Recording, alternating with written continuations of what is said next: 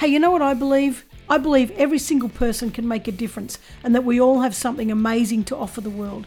I believe in standing up for what matters and in putting one foot in front of the other. I believe courage is way more important than confidence, and I'm addicted to seeing people break through what they once thought they couldn't.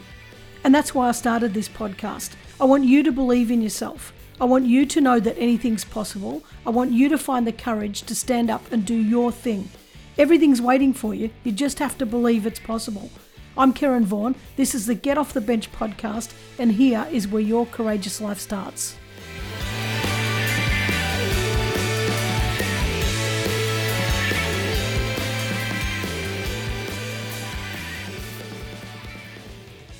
Hey guys, and welcome back to another week of the Get Off the Bench podcast. Hope you've had a fabulous week. Hope you've had the opportunity to back yourself and put your best foot forward and all those good things. I really appreciate you hanging around and being here and joining me on this journey. Now today I've got a wonderful guest, Chris Hollyfield, and he's calling in from Florida.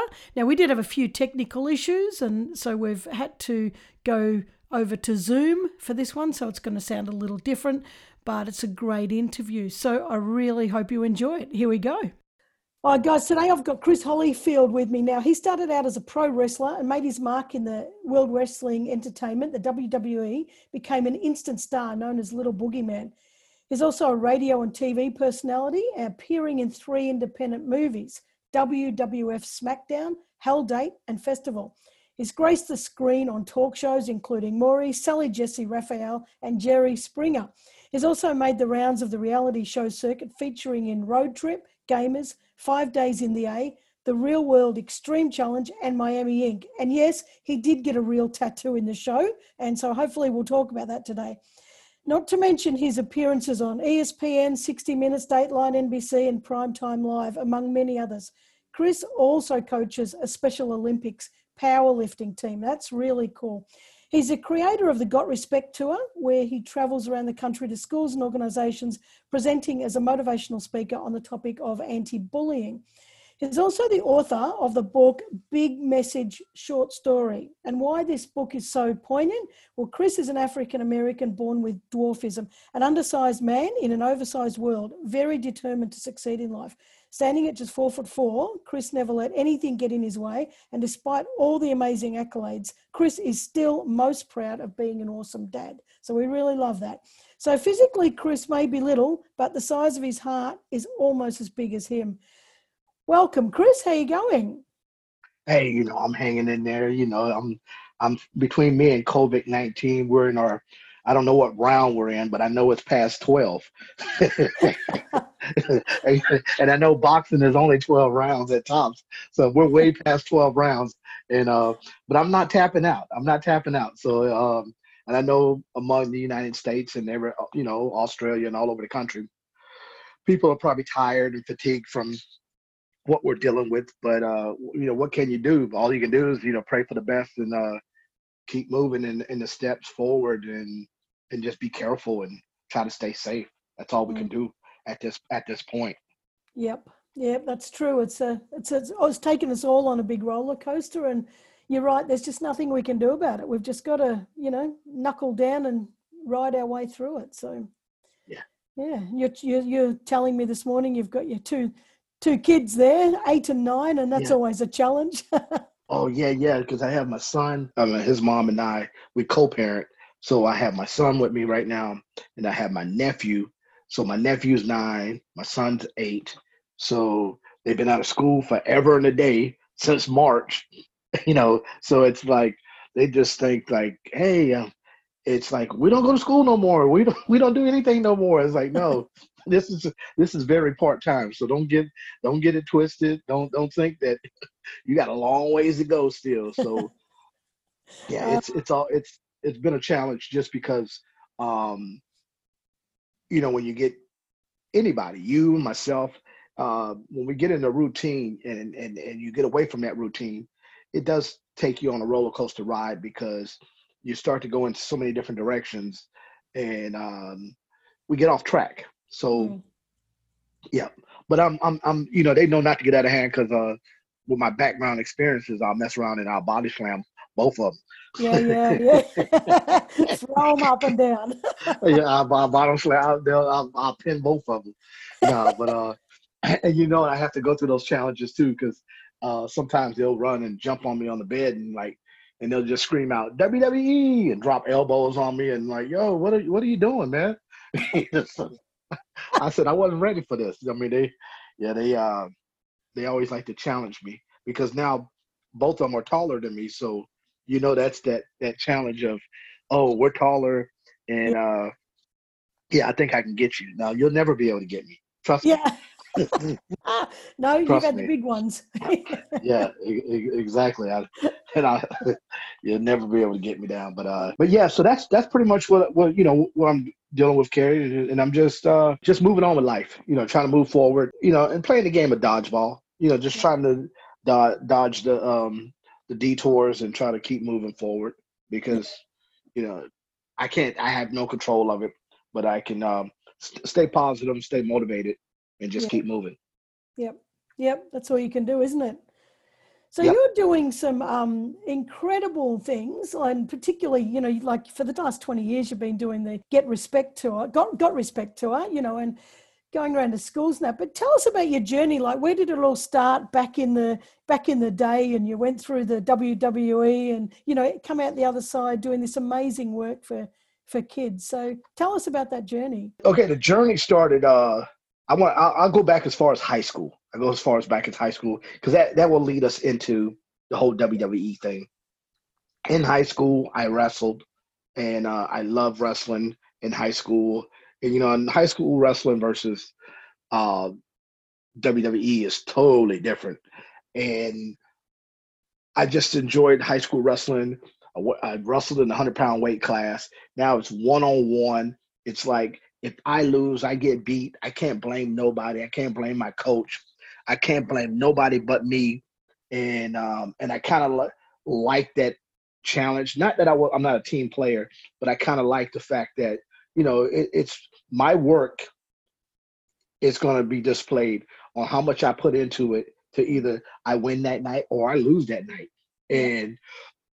And it's going to come from what did you do the week before and the week before that to get to this point? Did you put 100% in or did you go 50%? And you will get the end results and you can't blame nobody. If I got beat, he was just better than me tonight though. He's only better than me tonight. Not not the next time. You got me tonight, but you're not better than me. There's things I didn't capitalize on. So and that's just the attitude I have, not being boastful or bragging. It's just like you have to set yourself up for certain things.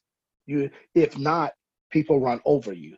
And me being 4'4", I had to set myself up for, oh, I'm going to make this. Oh, I'm going to be able to do this. I had to set myself up for those things because my mom, my dad, anybody, my coaches, they could tell me one thing, but it was up to me to take that, dig deep, and move forward. Because you can tell people things over and over till it's redundant, but if I don't feel it within me, the person, then what you're telling me, it's just words to like, okay, of encouragement. But I gotta feel this. Yeah. I gotta know this. Because if I don't, I'm gonna find myself, feeling bad about myself and not accomplishing the things that I wanted to do. So I wrestled in high school, and we were on our way to visit my grandmother. I, it was a summer trip, and we were going to visit my grandparents, my grandmother, because my grandfather, he already had passed. So I was going to visit my grandmother, and I had a wrestling magazine. Because I was a big fan of wrestling, and I was looking at the magazine, and I saw guys my size, and I'm looking at them, and there's guys like the names of like Haiti Kid, Little Beaver, Lord Little Brook, Little Tokyo, Karate Kid, and Cowboy Lane. And I'm looking at these guys, and I'm looking at myself, and here I am, yeah, senior in high school, and and I'm looking at this magazine, and we got an 8-hour drive in front of us. So I'm reading this magazine, and I'm looking at these guys, and I probably, and now that I look at it, go back to it. I probably didn't read nothing else but their articles, because I was studying these guys right here. In my mind, I knew, I said, oh, I could beat every last one of these guys. I'm stronger. I'm faster. That was my mentality. I said, I said, I can beat these guys. So I read the magazine, and I said, when I saw them in that magazine, I said, I'm going to be a pro wrestler. I was going into my senior year. So I wrestled my senior year. I qualified. I went to the state tournament. Didn't do well in the state tournament, but I went to the state tournament at 100-pound weight class. I ended up my senior year with a record of 21-4. I got beat by the same person 3 times.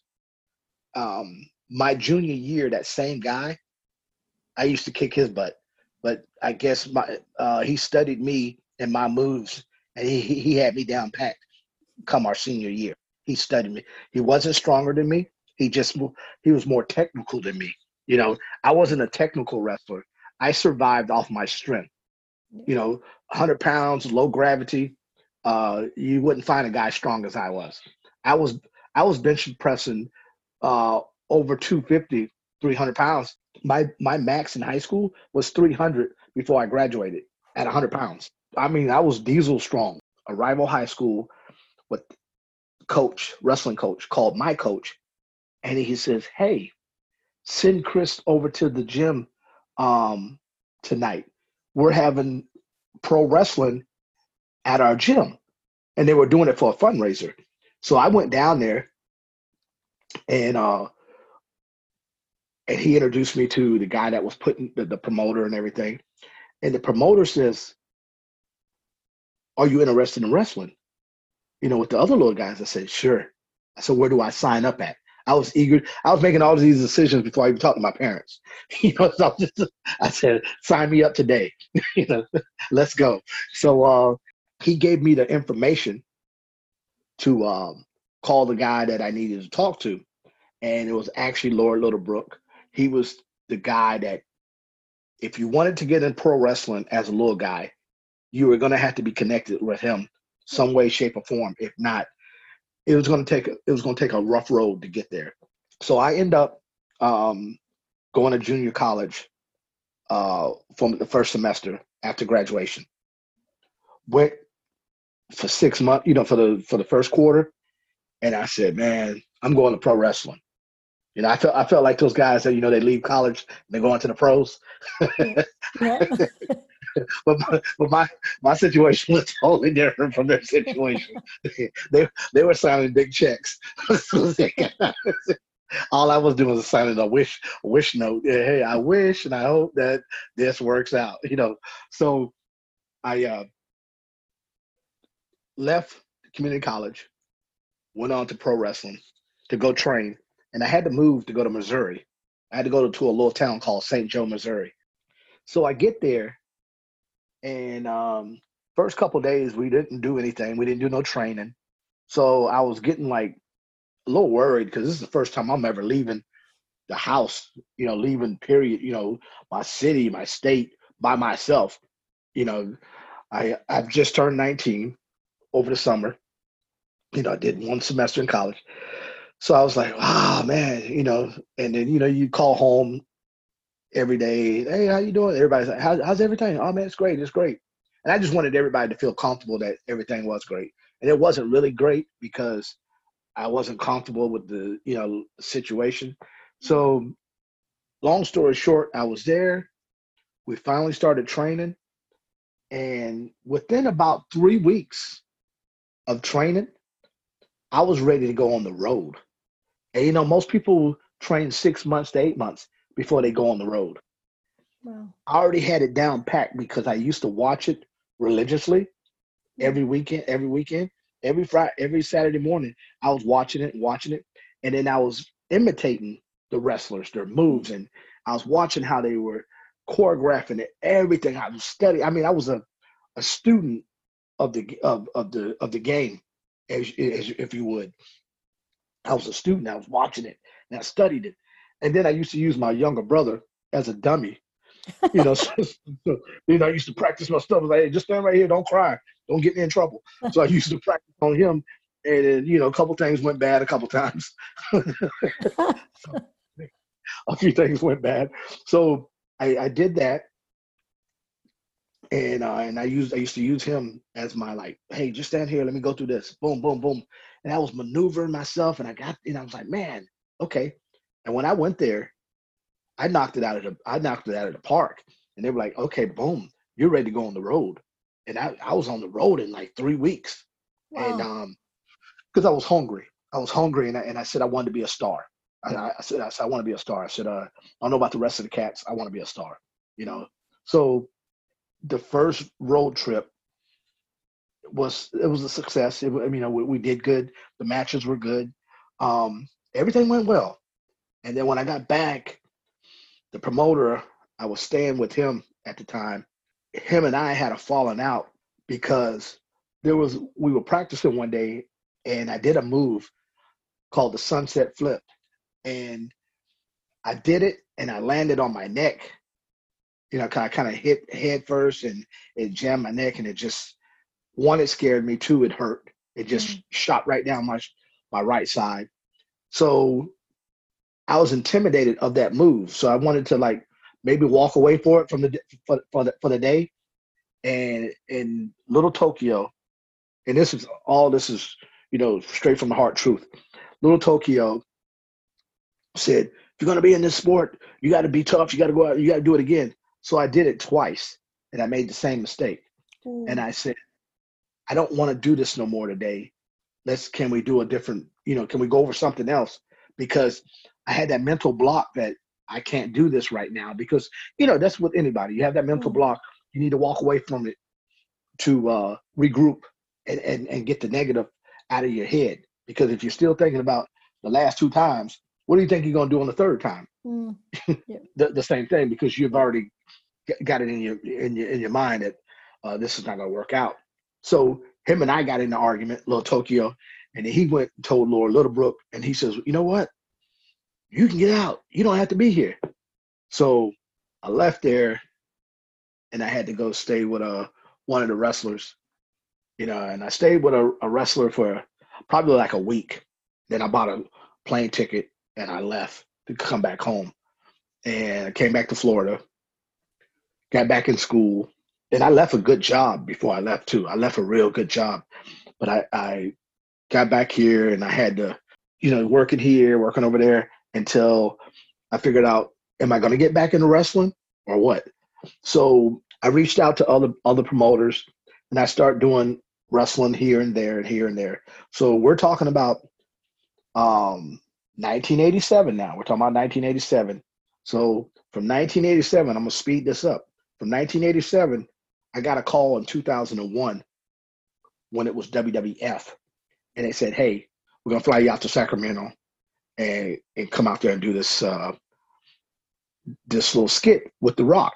So I flew out to Sacramento, and I met Booker T, and I met The Rock, who I was going to actually be working with. Him and I in the ring. And we're talking about The Rock. Even though who The Rock was in 2001 versus who he is today, I mean, he's 10 times the guy as far as stardom goes, but he still was The Rock, no matter how you look at it. So we got to work a match together, and the funny thing about that, the promoters wanted me to do a skit where they wanted me to go underneath the Rock's legs and then turn around while he looks for me and like act like I'm biting him on the bum, on his butt. And he says no. He says, I'm not putting up with that. And he went off, and he says, if anybody has a problem with that, you tell them to come see me. And I was so thankful, because I didn't want to do that. I was like, I don't want to do no stuff like that. But when he said that, inside of me, I was celebrating. Yep. But my look on my face, I was, being attentive and serious about, like, yeah, okay, Rock, I agree with you, in my mind. because my mind, it's like my body was there, but my essence was saying something else Yeah. that that didn't get to that didn't get to say nothing out loud because you didn't want to step on nobody's toes. Right. You're a nobody, and all you want to do is just be thankful that you're there, and hopefully that door opens up, and then you're on your way. So that was a one night thing. That was a one hit quitter. One night stand. It was a one night stand. I was like, wow, that was the worst one night stand I've ever had. I was like, oh my gosh. So I never got called back. Then I started wrestling with these smaller organizations where you would get in a van and we'd go, drive 6 hours and wrestle, help set up the ring. After the match, break down the ring. And I'm Yeah. like, I said, I don't like this. I said, I like what I did with the WWF because when I got there, they flew me in, checked me into a nice hotel. Everything was lovely, lovely. I said, yeah, this is if I'm gonna wrestle, this is the lifestyle I want. I don't want to do the travel 7 hours. When we get there, unload the trailer to set up the ring that you're gonna wrestle in, and then wrestle, and then afterwards break down the ring, and then travel another 8 hours to the next location. I'm like, this is not what I signed up for. Mm. So, and I said, man, I said wrestling. I don't know if I want to do this. And I know in everything that you do, you got to pay your dues. But I was like, I don't know. I don't. I feel I was better than that. I do it one time, maybe twice, but I ain't gonna be setting up rings. That's not the job I came out here for. I came to entertain, wrestler. That's it. During that time, those years. Now, that was 2001, and then I was wrestling up and down. I was still working and wrestling, and I was still traveling around the country speaking at schools. So I was just hopefully waiting for that day. Hopefully you finally get that call, finally get that break. So yeah, 2007 in January, I got a phone call out of the blue. And at this time, my mom, dad, and we owned a group home for at-risk kids. So I'm helped running this group home. And we would get kids from A to Z with different backgrounds, things they've done, that weren't the norm of the average child. Yeah. So they had to stay in a group home. So I kid you not, I got this phone call like probably 2 weeks after we opened up. So now when I get that call, I didn't tell anybody right away because I had to think about this. Now you got a commitment here. You got a business that you just opened up, and then you're going to be on the road. And I said, well, hold on. It can still work out because I leave on Sundays and I'm home on Tuesday. Based on what time I get back on Tuesday, I'll come back. I'll work at the group home, and I'll work Wednesday, Thursday, Friday, Saturday. I'll fill in, and then next Sunday I go back on the road, and that's how it went. That's how it ended up happening. But when they called me, I thought I was being punked. I thought they were pranking me. They said, hey, is this Chris? I said, yeah, this is Chris. And they said, hey, this is WWE office, and this is the talent department, and we're, want to see if you're interested in being doing a skit as Little Boogeyman. And at the time, I wasn't even watching wrestling, so I never knew who the big Boogeyman was. I didn't know who was doing what anymore because I had a little sour taste in my mouth that I felt things didn't go the way it should have gone. So I told myself I'm on to different things because, remind you, I'm 40 years old now. I'm 40 now because this is from the time, let's go back to 1987 to now 2007. Yeah. You get your biggest call of your life. So I said, wow. I said, my body's not the same because I know what it takes. My body takes me 15 minutes to get acclimated versus when I was 19. I mean, I could pop up out of my sleep 2 o'clock in the morning and, hey, let's do this. That was my body was different. My body was totally different. And my mind was too. My mind was totally different. I wasn't, I didn't care about wrestling, to be honest with you. But when they asked, and I said, can I call you back? And they said, what do you mean, can you call us back? Because I thought it was a joke. I said, let me call you right back. So I hung up and I said, dang, why did you call back? Why you hang up, dude? This is WWE. What are you hanging up for? Because I'm sitting up there like, dude, not smart. not smart. So I, hello, hey, yeah, this is me. I just had, I had to use the restroom. I'm sorry. So he said, "You finished? Are you ready?" Like, yeah. He said, "Okay, this is what was gonna happen. We're gonna get your information. Somebody's gonna call you back. You're gonna get all your information. We're gonna get you a plane ticket, and you're gonna fly out to Seattle next week." And I mean, this was like happening fast, and I was like, I'm not even in shape. I'm not like, I'm like, I haven't been in the gym. I haven't done any of this because wrestling was not under the radar at all. Buffets was the only thing that was under my radar. Buffets and a couple good couple good couple good shots. That was it. Nothing. This was not under my radar. So with that being said, it's so funny when they said I was going to Seattle. It's like the next week or the next few days, I went to the gym. I'm like, dude, you're not gonna get in shape in 72 hours. It's not happening. So I'm trying to whip myself in shape in 72 hours. So I get to Seattle and it went down. I shine. I mean, I shine because I said, hey, Vince is looking at you. The world's looking at you. And if this pops, you'll stick around for a while. I made it through for almost a couple years as that character. And my biggest highlight to say that for me was that I was in WrestleMania 23 because I always wanted to be part of the WrestleMania. Because that's like saying you went to the Super Bowl and then the fact that we was in Detroit, went to WrestleMania, and I mean, it was huge, huge, huge, huge. And I've been at events where they're huge, but I was a spectator. But to be a part of something that big, we walked to the mall and everybody's coming up to you in the mall, chaotic, wherever you're going. It was just because everybody knew that, hey, the wrestlers are in town. WrestleMania is in town. And, oh, that's a little boogeyman. That's the only little dude. That's African-American. That's that guy. So it was like you were getting bum rushed, and it was like you've made it to that pinnacle of being around all the superstars, the Big Show, the Undertaker, Ric Flair, all of these guys, and and it was just it was an awesome moment. And when I look back at it, I said, wow, I'll never forget this, because prior to that 20 years ago, I never thought that. I thought, probably pretty much after the first 5 years, I thought that my wrestling, that going to the WWE was done. Before I got called in 2001, I definitely figured that the dreams that you had, you fulfilled the fact that you wanted to be a pro wrestler, but to be on the pinnacle and wrestle with the biggest company, I felt like, it was done. But when I got that call, I took it. My body said no, but my mind said yes.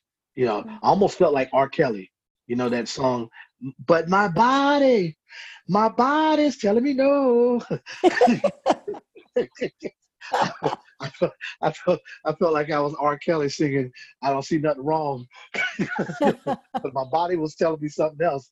But I said, no, you got to go for it, guy, because this is your last rodeo. Let that be your legacy. No matter what happens, ride this roller coaster. And I rode it out. And after that was over with in 2009, I got a phone call back from them to do a skit. But it was just like, I wasn't a character or anything. I was just doing a skit with it was like 6 little guys. And we bum rushed Chris Jericho, and Big Show was there with Chris Jericho. Big Show got upset, and he just started throwing all of us out the ring. And that was the last little skit that I did, in pro wrestling. And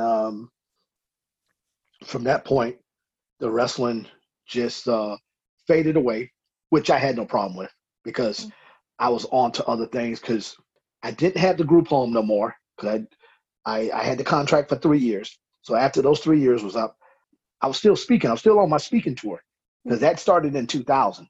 And my tours just stopped this February only because of COVID-19. Yeah. Yeah. So I'm still presently a motivational speaker, but I don't know how things are going to go until this COVID-19 is, settled down and what schools decide to do. Yeah. So, but with the wrestling career, after that wrestling career was over with, I got a call because once you become a WWE wrestler, WWE star, people want to hire you to come do autographs and things of that nature. So I did get a call. I ended up going to Germany for about 4 days to do a little PR work up there, which was cool because I've been to Germany before, but I went when my dad was in the military because my dad was in the Air Force.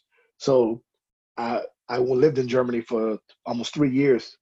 But to go back, you kind of say like, wow, you're going back to Germany based on being this wrestler, based on being the little boogeyman. Somebody wants to bring you, book you, fly you over all the way over from the United States to fly you all the way to Germany. And that was like, I was like, man, now this is awesome. So went back, went to Germany, had a great time, came back. And since then, I probably once a year, if I get the little itch, they'll hire me and then I'll do autographs. Yeah. But I don't look forward to it. I'm not sitting around the phone waiting. Like, I hope somebody calls me to do that because, putting all that paint on your face and going through that whole, I don't have that thirst for it. I don't, I'm not craving it at all because, at some time or point, your time is up and you got to walk, you just walk away from those things. Yeah. So when that was finally over with, that's when I went to say, hey, it's time to write a book. Yeah. You got to write a book because I said, you got a journey. Not that everybody don't have a story, but you have a story. Yeah. And you need to put that story, pin it down. So, and here we are today. And so you've written the book, Big Story, Short Message. Yes. And how did you feel achieving that? That would have been great writing that. Oh, that was fun because you start to look at the stories of your life because I know everybody has stories, and it's like I can't say everybody's story isn't interesting versus mine or anybody else's story. I can't say my story is better than your story, but I just felt like, dude, for somebody that's 4'4", you've been around the world. You've done a lot of things, in such a small package, so it's like, let somebody read this. Maybe it inspires somebody. Maybe it makes somebody laugh. Maybe it lets somebody, shed a couple tears, whatever, and I, I sat down and I just started writing. And I didn't even type it. I wrote it on paper. And people, it's like, because, today, modern times, you start typing away. Yeah. I said, well, I can write it out. And I took a yellow pad and a pen, and I just started writing stuff out. And then I started coming up with the name of the different chapters on, where I was at. I said, well, write about what it was like when you went to school. Write about this, and that. And then that's how I came up with my my different little segments of because it's a quick read. It's only like 83 pages. It took you, I would put it like this, it expedited you through my life. It's a quick read. It's a fun read. And I wrote it on a 5th grade reading level because, nationwide, we're only on a 7th to 8th grade reading level, around the globe. So it's like, that's right. So why try to, use these words and, and have people thinking like, whoa, no. I want you to just, hey, this is Chris. Real simple, little guy. He had struggles. He overcame them, had obstacles, came those, jumped the fence. Nah, I didn't really jump no fence. I'm too short to jump the fence. So I crawled underneath the fence. I ain't jumped the fence. I just had those little things that I went through, and it kind of went into like, I ended up having my son. And the funny thing, and I have to share this, because It's emotional to me, and I share it with people that want to hear my story. And when I wrote my book, I was doing it because I wanted to do it. Mm. And the only unfortunate part about my book, the only part that it gets to me Yeah. is that when I finally got one copy to prove, say, okay, this is good. We can go to press. So when I finally got my first batch of books to come in, that same day those books came in, that was the worst day of my life. Worst day of my life. My mom had a massive stroke Oh. that same day. I was on tour in when I found out that I had to come back. I was headed to Houston on my speaking tour. So I'm in my. I had to check my bags in. They wouldn't let me take my bags because it was a crowded flight, and I just had a carry on. And I was like, "Oh, I'm only going to be gone for 2 days. I don't. Uh, can I? Somebody else check their bag in?" So I had to check my bag in, and that was an indication to me that it's going to be a bad day, you know. And I get to Chicago, 'cause I had a layover, and my phone text messages were popping up, poop, poop, poop, poop. I mean, like fireworks, tap, tap, tap, tap. Wow. And I got to one, and my dad says, "Chris, I don't know where you're at. Your mom's not doing well. It's not good. You need to, wherever you at, you need to get back here right now." So I'm like, okay, that's not easy. So I had to call the people that booked me for this tour and told them, I need you to book me a flight back home, like right now. Mm. So I had to go to Houston to, to retrieve my bag to fly back. So when I got here and I walked into the house, my my my my books were there. My set of books were there. Mm. And I was like, and I got a small hints of a smile, like, oh, I did it. But it came down so fast Yeah. because my best friend, he came to pick me up and he said, I'll drive you to the hospital because I had to drive an hour home from the airport. So I'm already shaking, my foot shaking while it's on the gas pedal because because I feel like the faster I get back, the sooner my mom will get better. But that wasn't the case. I mean, she was basically gone that day. She was on life support and you're praying the grace of God that, things change. 2 days later, they took her off and, unfortunately she didn't make it. And with my book for the 2 years, it's kind of sat on the shelf because for 2 years I've tried to find myself again. So, in this story of this interview here, it's like it seemed like everything was so hunky-dory and we don't know what we're going to go through, you know, Mm. in the present, you Yeah. know, from the past, present to the future. You don't know what's going to take place, Yeah. and you try to hold on. And then, I had bumpy roads in the wrestling world, and then you say, hey, okay, I'm gonna write a book. Mm. And then you write that book and you think like, okay, well, all right, let's go. We're moving forward. And then boom, you get that hits you upside the head and you like, whoa, that my mom was never my best friend because I don't believe in my mom or parent being my best friend because we grew up, you're my parent. So my mom was never my best friend. My mom, she was just my queen. She was Yeah. my queen. She was Yeah. she was like, you could see a fire and she would say, hey, don't worry about it, Chris. We could walk through it together. That's Mm. how you felt. She was such a caregiver and never seen a woman so sweet that she just did. So yeah, so my books sat on the shelf for a while Yeah. because of that. You know, Yeah. but I've still kept, doing my tours, you know, up Mm. until COVID shut me down in February. Now I'm working with the special need athletes. I love them to death. Oh man, they're like they're sometimes in life it's like what motivates Chris.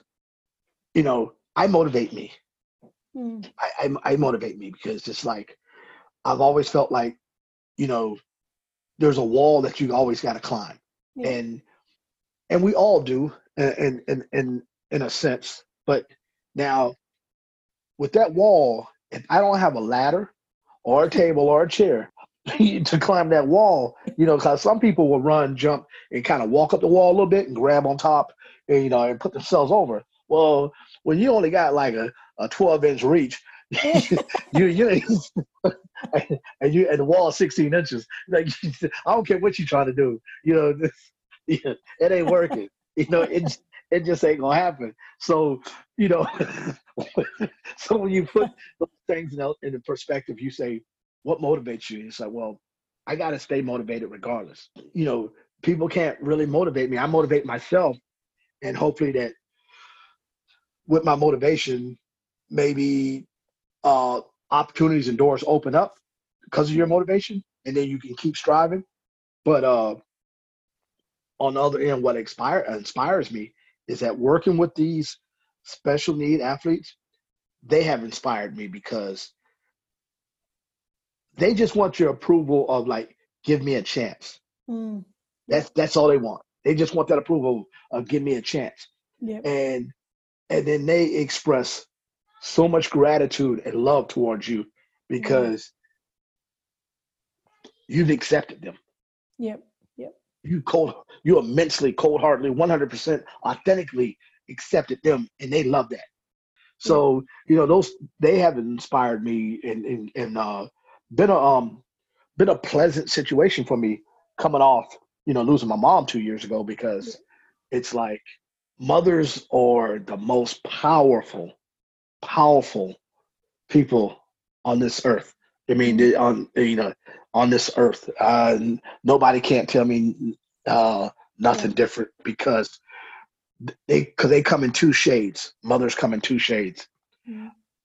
They come with so much love Yep. and unconditionally love, and then they can come with some sternness as well. They can be stern as well, but they come with unconditional love, and that unconditional love um, allows you to make mistakes. That it allows you to fall. It allows you to do all these things because unconditionally, they love you regardless. Yeah. You can't say nothing or do something that's going to stop them from loving you. They are the glue. When you lose that glue, you lose everything, unless you have that same type of passion and empathy and love that that mother had, that glue, and those are hard to find. And I'm one of the unique ones because I'm just like my mom. I'm thankful for that. I'm very thankful for that, because that's who I am. I could be both, and most men they're one. They're stern. Boom. That's it. Hey, stop being so soft. Hey, don't. Hey. And I have that unconditional love about me first, and then the other, the other part. It takes me a lot to get that alpha to come out of me, I'm because that is. I mean, you got to like really like a, I mean, that takes a whole lot, because it's just and I think if I was that way, I don't think I would be a motivational speaker for the youth. I don't think I would. What sort of things are you telling them when you're at the school talking to them? Just I tell them the main thing I try to get across to them is like, love who you are, love who you are. I said, because I tell them, I said, what you see right here, I can't change. I can only change my attitude. I can't change being 4'4". I can't change that. I can't change my complexion of my skin. I can't change those things. Now, and I love who I am. So love who you are. Be the best you. Be the best you. Stay in your lane. Stay in your lane. So when you stay in your lane and you create to be the best person that you can be, Johnny, Susie, whatever, be the best you. When you stray off on somebody else's lane and you're trying to be somebody else, then you destroy who you are, and then you become confused. You don't know if you go left or right, because you're not being the best you. You're being the best somebody else, and and that somebody's not you. So be the best you. love who you are, and when you love who you are, you're not going to allow what people say wanted to destroy you. Mm. And because I tell people this all the time. I hear you, but I don't see you. And the reason why I don't see you is because I'm walking past that negativity of what you're talking about. I Yeah. heard you, but I'm walking past it How much because bullying did you get when you were younger? I only went through a couple things. I just turned this into something bigger than life because I had a platform. I knew when I walked in rooms or walked in stores how people started looking at me, and I said I'm going to use this.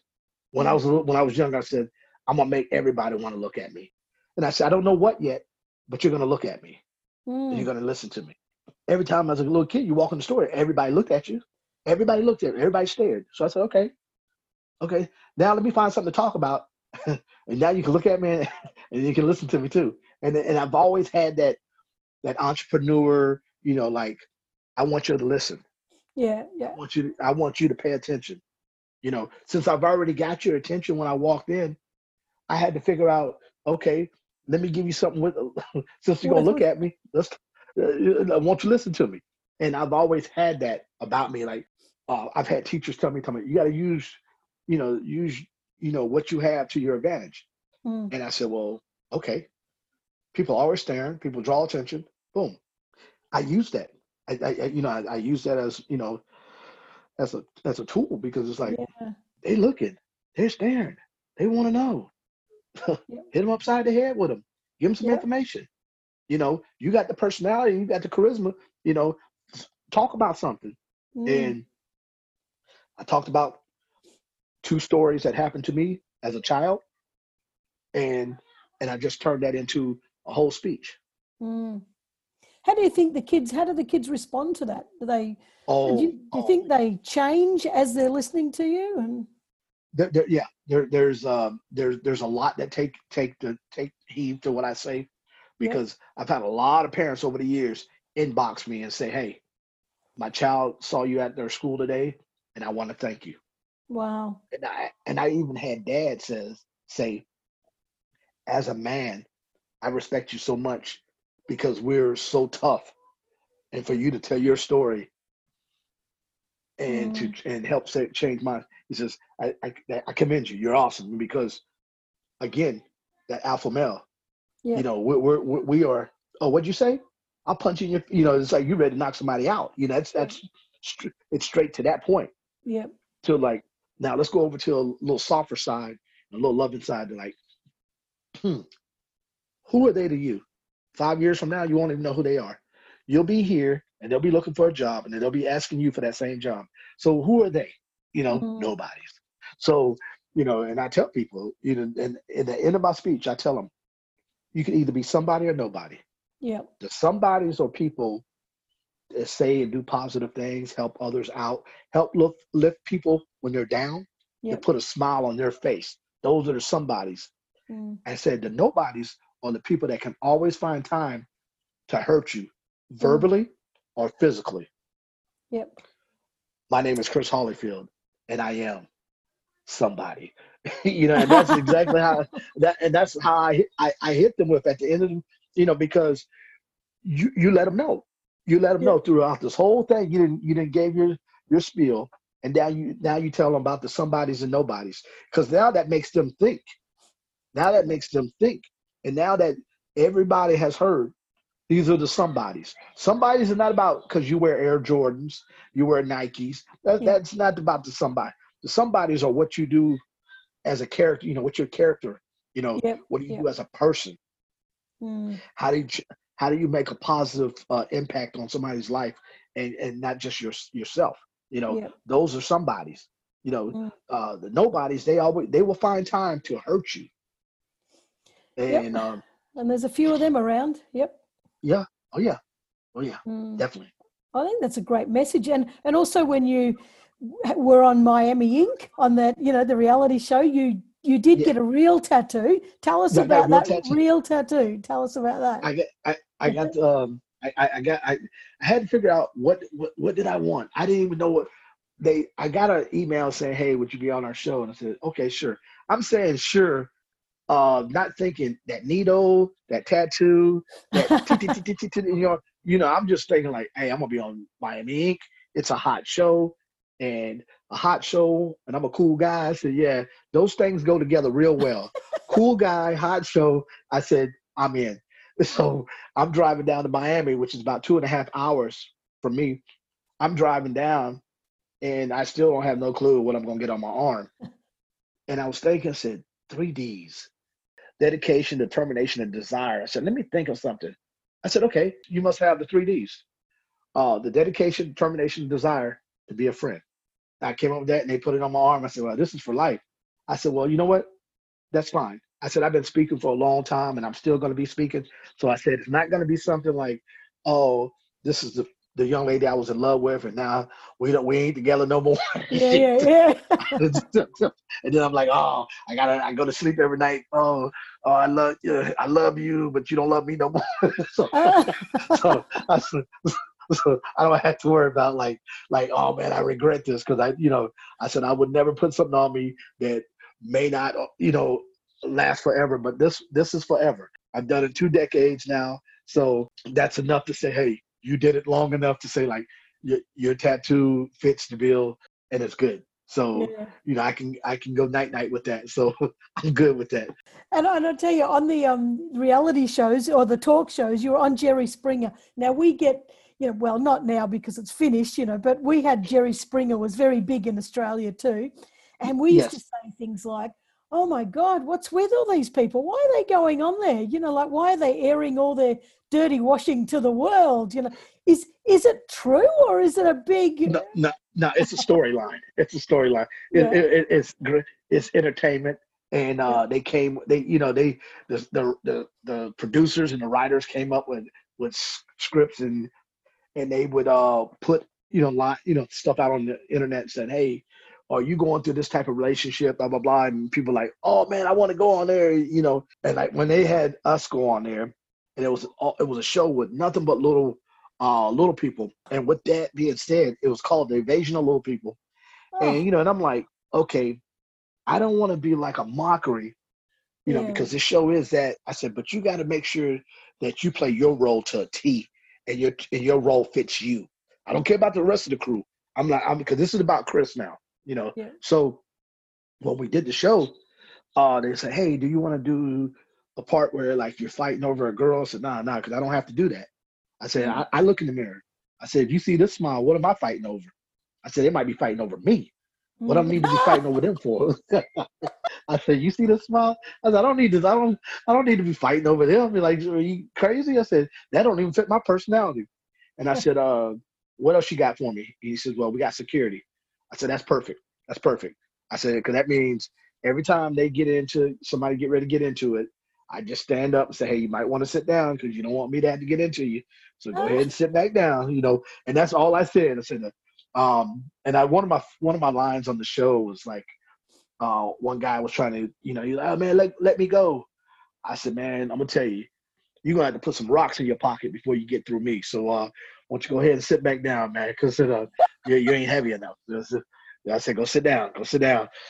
So so I knew that I wasn't gonna let Jerry play me or get me stuck into a character that people are gonna look at you as that, because from that point, Sally, one of the producers off Jerry's show, end up, because producers move around a lot, and they end up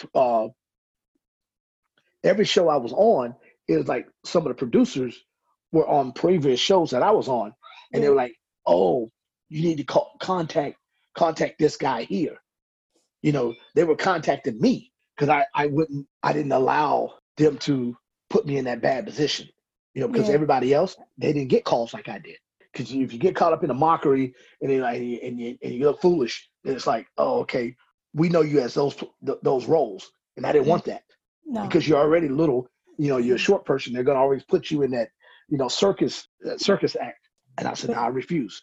I refuse. And I dictated on all the shows I played. I said, nah, because it's times like, nah. I said, you guys can send me home. You can send me home. I said, yeah, I'll take my check now. Y'all just go ahead and send me home. I said, I'm not doing that. And they were like, oh, why not? What would you like to do? I said, okay. Even when they had us like opposites attract, I don't want to say that I'm with this young lady knowing that we're not together. I say like, hey, we met and I thought she was cool or whatever, and leave it at that. Leave it at like it was just an open window of like we're friends. High five, boom, you go your way. Not would you want something romantic? No, because the whole world sees this and they assume that you wanted that because I'll tell you a story that I was at Universal Studios with somebody I was actually dating. And somebody, young lady came up to me in the gift shop and she hit me because she says, you're a cheat, because she saw me with somebody else and she actually hit me. I said, yo, girl, what's wrong with you? I was like, are you crazy right now? I said, I don't know you. She says, you're a cheater because I saw you a couple of days ago on television and then you're with this girl. I'm like, yo, whoa, that's television. What?